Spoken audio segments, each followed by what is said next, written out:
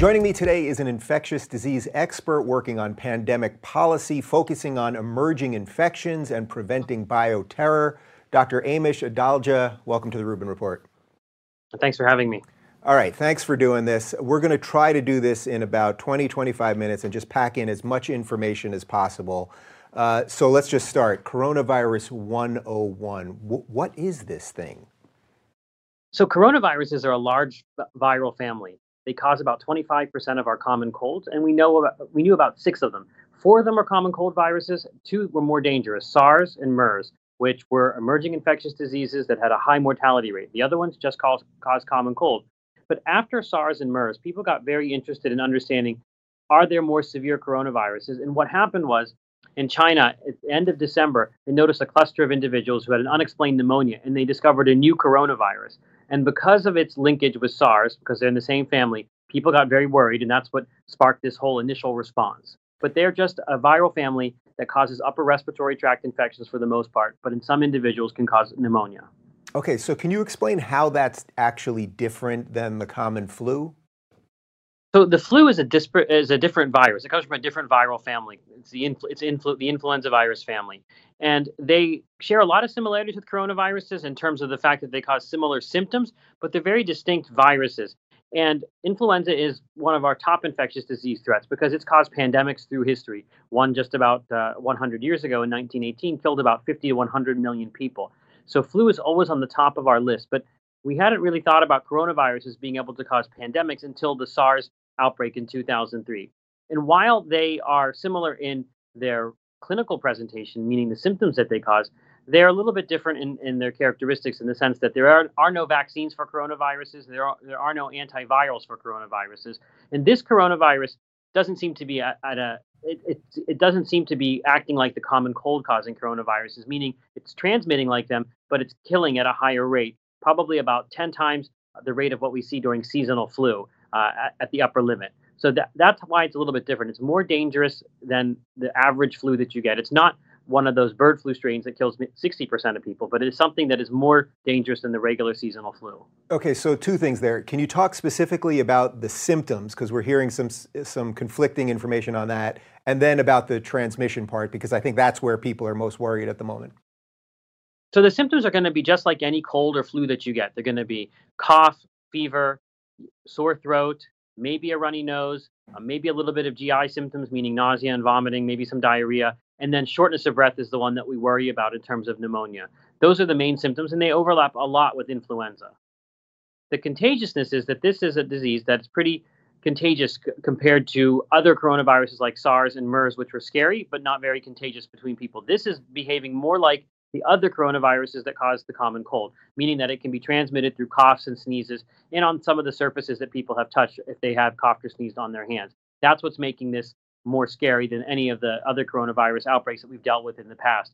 This is something that transmits very efficiently in the community, and that's why this is spreading to many, many different countries and is not really a containable virus because of how easy it spreads and the fact that many people have mild symptoms that are indistinguishable from the cold, and they're out there doing things and spreading this around. So is that really the number one problem, that there are probably many people that have this right now and they simply don't know, so then they're going to the supermarket, put their hand on, right by the cash register or something, or payment processor, and then next thing you know, they're transmitting it? That's part of the issue. We know that this virus emerged in China at least around mid-November, which meant that it had been spreading probably for some time in the community. And there was no restrictions or anything like that. People were traveling all over. So we know that this seeded many countries probably before we even knew it. And we had a pretty severe flu season. And because the symptoms are indistinguishable and most people have mild cases, they were probably mixed in and not even diagnosed. And there likely are many undiagnosed chains of transmission in the United States that are starting to pop up now, like we saw in Washington State, for example. And that's the issue, is that we didn't know who had this disease, so we couldn't tell them you need to isolate yourself and protect yourself from infecting others. Nobody did any of that in the early stages of this outbreak, and that's what we're left with now. So on an international level, it seems that various countries are having various success and failures with this. Can you talk a little bit about why Italy seems to be struggling so much with dealing with the outbreak? Sure. So Italy had an outbreak that started out and basically their approach was really to focus on the severe cases. They started to test for mild cases, and they actually got criticized by their central government for finding mild cases because it was driving their case numbers up and it was making people stigmatize Italy. Because during an outbreak, there's lots of stigmatization that occurs for irrational reasons usually, and that's what happened. And so Italy didn't really act quick enough on those mild cases and allowed those mild cases to spread. And then you basically have the oldest population in the world in Italy. And we know this disease is much more severe in those that are older and have other medical conditions. And that really has created a crisis mode in that area of Italy where the cases are located in the Lombardy region. And from what I understand, they're not allowed to move those patients out of Lombardy. So you've got basically a fixed capacity of ICU beds and hospital beds there, and a disease that's spreading very quickly in the population. And that population is older. So you've got these hospitals inundated and basically running out of capacity and really in crisis mode. And in response, the government of Italy has basically locked down that entire country. We all have an idea of what our dream job looks like, but someone isn't just going to hand it to you. Odds are you'll need at least a bachelor's degree to make that dream a reality. And I know it's hard to go back to school while you're working. That's why you'll love Ashford University. Ashford University's online bachelor's and master's degree programs allow you to learn at your own pace. You can study wherever you're the most comfortable learning. Ashford University's 6-week-long courses allow you to take one course at a time. Being enrolled in one class at Ashford means you're considered a full-time student and no standardized test scores are required for enrolling at Ashford U. And your degree is real and respected. Ashford University is fully accredited by WASC Senior College and University Commission. Get on the road to earning your degree and making your dream job a reality. Enroll now by going to ashford.edu/Rubin. That's ashford.edu/Rubin to start your degree today. ashford.edu/Rubin. And now back to the show. Yeah, what about the rest of Europe? It seems like the UK may be not doing enough at the moment, but it's a little hard to figure out who to trust at the moment. So the UK has done something completely different. They've actually tried to do something called herd immunity. So they're trying to get many people exposed to this virus so that it builds up immunity and they can use that to cocoon their elderly and vulnerable populations. But it's a very risky gamble because we don't know how you're going to keep the younger people compartment away from the older people compartment. They cross over. You can't really seal the elderly away from younger people. So there's a lot of criticism going on right now of the UK's policy to do that. And it's going to result in more cases. It's designed to do that, but we don't really think that it's going to be able to save that elderly population by exposing the younger population. Right. And what about the American response? That's been kind of hit or miss. There were some early good steps and then really bad steps. I would single out the one thing that's the worst thing about this is the fact that this was a disease that we were kind of told is a Chinese disease and not going to be something that we have to think about other than with travelers, when we knew that it was not that from the beginning. Because like I said earlier, this had been spreading since November, and we know that any of U.S. notice of this basically came in January, so it likely was already here. And our testing was so restrictive that we could only test people if they'd been to China in the last 14 days and had severe respiratory symptoms that were considered lower respiratory tract. You couldn't do somebody that just had a sore throat, for example. The mild cases were not able to be tested. And we had this major bottleneck in testing because it was all initially being done by the CDC and then the state health labs, but there was a problem sending that kit out, and there was a little bit of regulatory issues that had to be worked out before hospitals could make their own test and big lab companies could make their own test.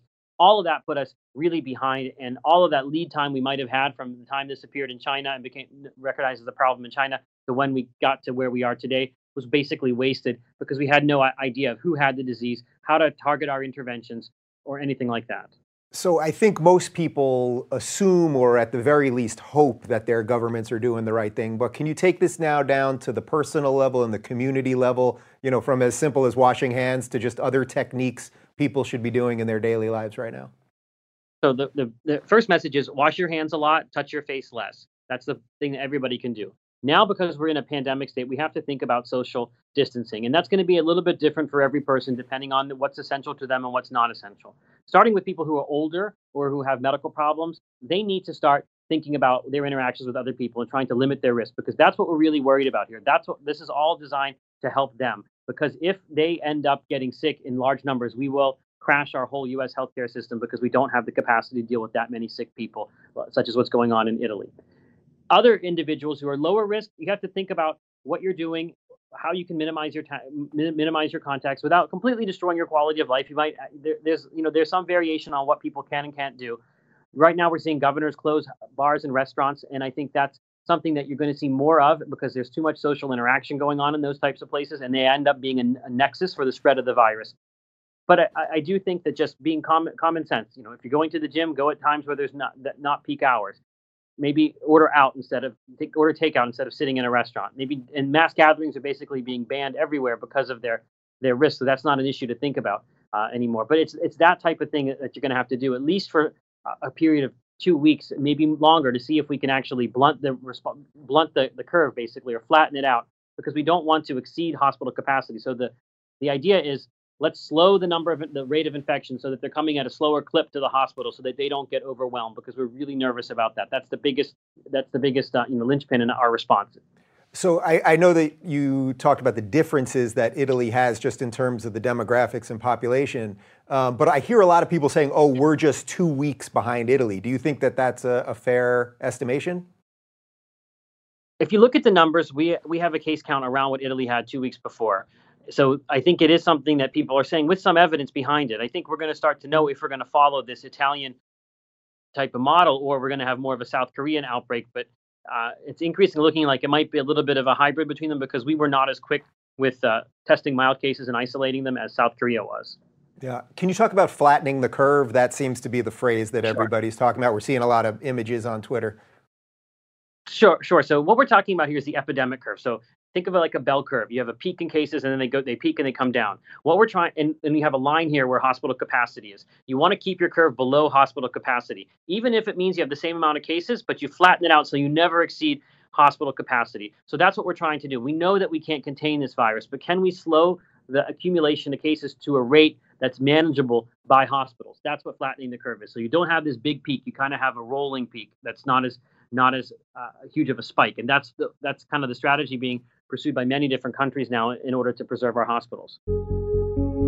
Living with chronic pain is the worst. It's more than a feeling of discomfort. It can affect your whole life. You probably have some type of pain that has prevented you from relaxing and sleeping, or stopped you from exercising. Perhaps it's been ongoing for a few weeks now and hasn't improved with any of the treatments you've tried. For an old basketball injury to my shoulder, I use CryoFreeze CBD Roll-On developed by Omax Health. This non-prescription triple-action pain relief roll-on is specially formulated to block pain receptors, reduce inflammation, and improve muscle and joint flexibility. The best part is this 100% natural CBD-powered remedy works its magic within 10 minutes of application, and relief lasts up to 8 hours. Omax Health is offering my listeners 20% off a full bottle of CryoFreeze CBD Pain Relief Roll-On plus free shipping. This discount also applies towards any product site-wide. Just go to omaxhealth.com today and enter code Rubin. That's OMAX Health.com and enter code Rubin to get 20% off CryoFreeze and site-wide. And now back to the show. Where are guys like you turning for sensible information? I see online that seems to be the number one thing just for the average person, is we live in a strange time where people don't trust our institutions the way they used to. There's always a lot of noise on social media. I mean, where are you getting actual information? Where should we point people to besides, interviews like this and things like that?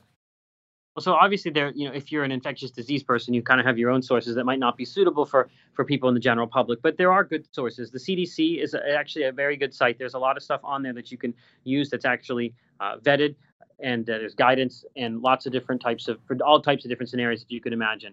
I think I would also make sure that people are looking at their local and state health department websites, because if something happens to them, it's going to be local. You need to know what's going on locally and what the plans are there as well. And then I would say, for science stuff, I recommend Stat News. The most Stat News is owned by the Boston Globe. It's probably the best scientific reporting in the world. That's where I look at that every day. And there's another group called CIDRAP, CIDRAP, which is at the University of Minnesota. That's the Center for Infectious Disease Research and Policy. They also put out very good news articles that are easily digestible by the public and have a lot of really great factual information there. Yeah, I know this is going to be a sort of vague question, but if you're just the average person and you're at home and you're doing these things and you're social distancing and you're trying not to be out there too much, I mean, what level of concern should we all really be feeling about this right now? So this is a hard question because there's a nuanced answer to it. If I'm talking to a patient that I've just diagnosed with this, I'm going to tell them, don't worry, you're going to be okay. You're not going to die. This is something that has a very low mortality rate in most individuals, and it's going to be like a severe cold. But it's a very different thing when you're talking to a hospital CEO or you're talking to a mayor or a governor, because the sheer number of people that are going to get infected, because there's no immunity to this, is going to be so high that even that small percentage that needs hospital care could overwhelm our hospital system. So it's a totally different conversation you're having. And I think that's why people are understandably mixed up, because they're hearing both of those things and they're both true. They're just different contexts, and you have to really have that kind of nuanced communication, because people then say that you're exaggerating the risk, but we're not exaggerating the risk. The risk is to the individual is not very low, but the risk to a hospital or to a city or to a town is really high because of the sheer number of people that will be infected. So I think when some people hear, oh, there's no immunity or there's no cure, they sort of don't see an end. Like, how does this actually burn out? So can you explain a little bit about how something that can't be cured at the moment can actually end? So what may happen is that we'll see a pretty strong first wave. We might get a little bit of a respite in the summertime. It's unclear if we will or not. Some coronaviruses do decrease their transmission. We don't know for sure about this one, but there is some suggestion that we might see a little bit of decrease in transmission over the summer, but it will likely be back in the fall. I think this first wave will be bad, and then we'll have enough people immunized by getting infected that this won't be that much of a problem. It will be something that we have with us, and it might cause severe disease, but until we have a vaccine, this is going to be with us in the population. Yeah. All right. Well, I'm trying not to overload people with too much at once. Is there anything else that we should get out in this initial call? I hope as long as this continues that you'll be able to find a little time for us. But is there anything else that you really want to get across to people at the moment? Sure. Sure. One thing is, this is an emerging infectious disease outbreak, so information is evolving. So when you see something change or some guidance change, you should expect that, because we're learning on the fly. This is real time. So everybody in the infectious disease field is trying their hardest to try and deal with this. It's become the top priority of almost every infectious disease doctor in this country to try and keep everybody safe and understand this outbreak. So I just think that sometimes people get very fixated on certain numbers, and when the numbers change, they think somebody's pulling something over their eyes. It's not that. It's just that this is so fluid that we don't know what's going on. Even between this call, when I started this call with you, and now, I'm sure something has happened that's changed one of my answers. So it's important to know that we're doing this all on the fly, trying to use the best the best of our minds to come to a solution here. All right. Well, listen, I really appreciate you taking the time. I know you have another hit on CNN in just a moment, and we'll link also to your interview with Sam Harris, which was really extended. I wanted to give people sort of as much as we could in a short amount of time, because what I can do is hopefully give a little information to people and not have everybody feel kind of crazy. So I appreciate it. And as things develop, we'll reach out to you, and I'll keep trying to amplify your voice on Twitter and the rest of it. So thanks for taking the time. Really appreciate it. Yeah, thank you for having me.